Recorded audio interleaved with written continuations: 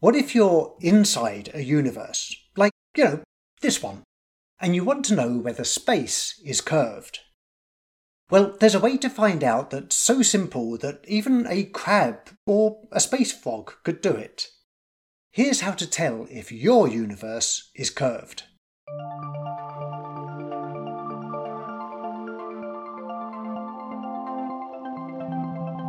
Welcome to The Last Theory, an easy-to-follow exploration of what might be the last theory of physics, Wolfram physics.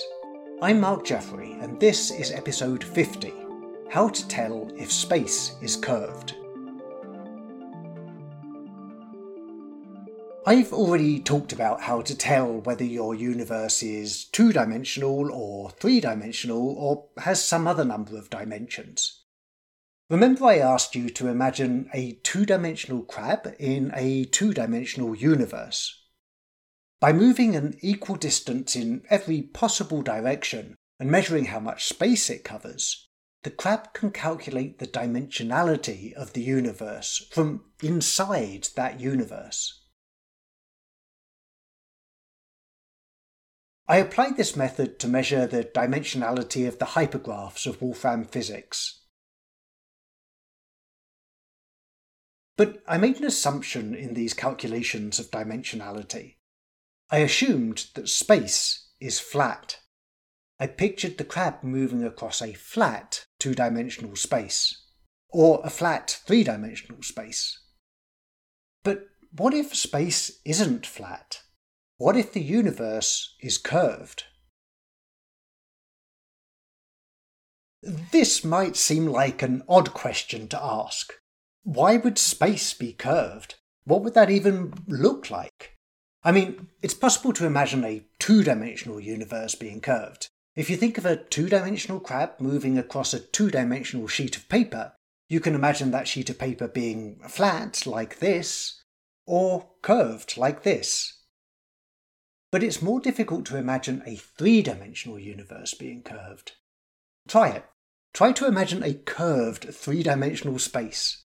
Can you make an image of it in your mind? I know I can't. So why am I asking such an odd question? Well, it's important to ask whether the universe is curved because it turns out that our universe is curved. According to Einstein's general theory of relativity, three-dimensional space is curved. Or to be more precise, four-dimensional space-time is curved. I know what you're thinking, isn't space-time dead? But let's not get into that again. To be even more precise, our four-dimensional space-time is curved by the presence of matter. If Wolfram physics is to be a true model of our universe, then the space represented by the hypergraph must also be curved by the presence of matter. So, if we want to know whether the Wolfram model holds water, we're going to need some way to determine whether a hypergraph is curved. Euclid postulated that parallel lines never meet. And that's true if space is flat. Let me tell you a story about parallel lines. Once upon a time, a couple of two-dimensional crabs lived a short distance from each other in a flat two-dimensional space. One day they started moving in the same direction. As they continued in that direction, they noticed something strange. No matter how far they moved, they remained at the same short distance from each other. And their paths remained parallel ever after. And that's how the crabs knew that their space was flat. Flat spaces make for dull fairy tales. Let me tell you another story about parallel lines, this one set in a curved space. Once upon a time, a couple of two-dimensional crabs lived a short distance from each other in a spherical two-dimensional space. It's a bit like the crabs living a short distance from each other on the equator of the Earth, say at Sao Tome and Kampala. You just have to remember that unlike us three-dimensional humans who can leave the surface of the Earth in rockets and see that it's curved, the two-dimensional crabs are forever confined to their spherical two-dimensional space. They can't leave it. They can't see that it's curved. One day, the crabs started moving in the same direction. It's the same as if the crabs were moving north on the surface of the Earth. At first, the crabs seemed to remain the same distance apart. After all, they were moving in the same direction, north, so they were moving along parallel paths. After a while, however, they noticed something strange. They seemed to be getting closer together. One of the crabs shouted to the other, "You're veering off course." The other crab shouted back, "No, I'm not. I'm moving in a straight line, not an inch to the left, not an inch to the right, dead ahead. You must be veering off course." Of course, neither of them had been veering off course. Both of them had been moving in a straight line. It's as if the crab that had started in Sao Tome had followed a true north course to Biskra, and the crab that had started in Kampala had followed a true north course to Paphos. When they'd started out at the equator at Sao Tome and Kampala, they'd been nearly 1,800 miles apart. But now that they were further north at Biskra and Paphos, they were a mere 1,500 miles apart. Why? Well, if the Earth were flat, the two crabs moving in the same direction due north would have remained the same distance apart. But the Earth isn't flat. It's round. Its surface is curved. As the two crabs continued along their parallel paths, something even stranger happened. They met. It's the same as if, moving north from their separate starting points on the equator, they'd met at the North Pole. Euclid was wrong. If a two-dimensional space is not flat, then parallel lines do meet. And that's how the crabs knew that their space was curved. Now let's see how this works in a three-dimensional universe, like our own. A long time ago, in a galaxy far, far away, a couple of three-dimensional frogs floated a short distance from each other in a flat three-dimensional space.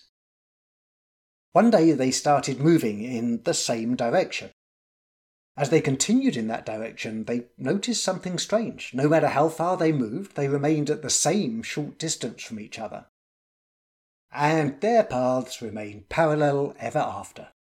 And that's how the frogs knew that their space was flat. Flat spaces make for dull space operas too. So let's bring this home. A long time ago, in a galaxy not so far away, a couple of three-dimensional frogs floated a short distance from each other, quite close to a planet called Earth. One day, the frogs started moving in the same direction. At first, they seemed to remain the same distance apart. After a while, however, they noticed something strange. They seemed to be getting closer together. One of the frogs shouted to the other, "You're veering off course." The other frog shouted back, "No, I'm not. I'm moving in a straight line, not an inch to the left, not an inch to the right, dead ahead. You must be veering off course." As the two frogs continued along their parallel paths, they got closer and closer. One of the frogs, whose name was Newton, came up with an explanation for the convergence of their parallel paths. There must be an invisible force, he said, that's pulling us both towards the Earth. Let's call it gravity. The other frog, whose name was Einstein, came up with a different explanation. "I've seen this before," he said. "If space is flat, then Euclid was right, parallel paths don't converge. But if space is curved, then Euclid's wrong, parallel lines can meet." Finally, the two frogs touched down on Earth and met at a tea shop in Sao Tome. And that's how the frogs knew that their space was curved. Einstein's explanation of why we fall towards the Earth was brilliant. He didn't need to postulate some invisible gravitational force. He just took our motion towards massive bodies like the Earth as evidence that matter curves space. Nor did Einstein need to postulate some invisible fourth dimension in which three-dimensional space is curved. We're three-dimensional creatures. We can't jump out of our three-dimensional universe, take a look at it from the outside and say, "Hang on a minute, our space is curved." Fortunately, we don't need to. we can determine that our space is curved from inside our universe, and motion towards massive bodies like the Earth gives the game away.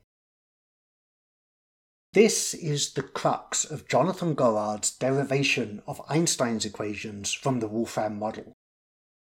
To derive general relativity from Wolfram physics, we're going to need to determine that the hypergraph is curved, in the same way that the crabs and frogs in this episode determined that their space is curved. And we're going to need to measure the curvature of the hypergraph.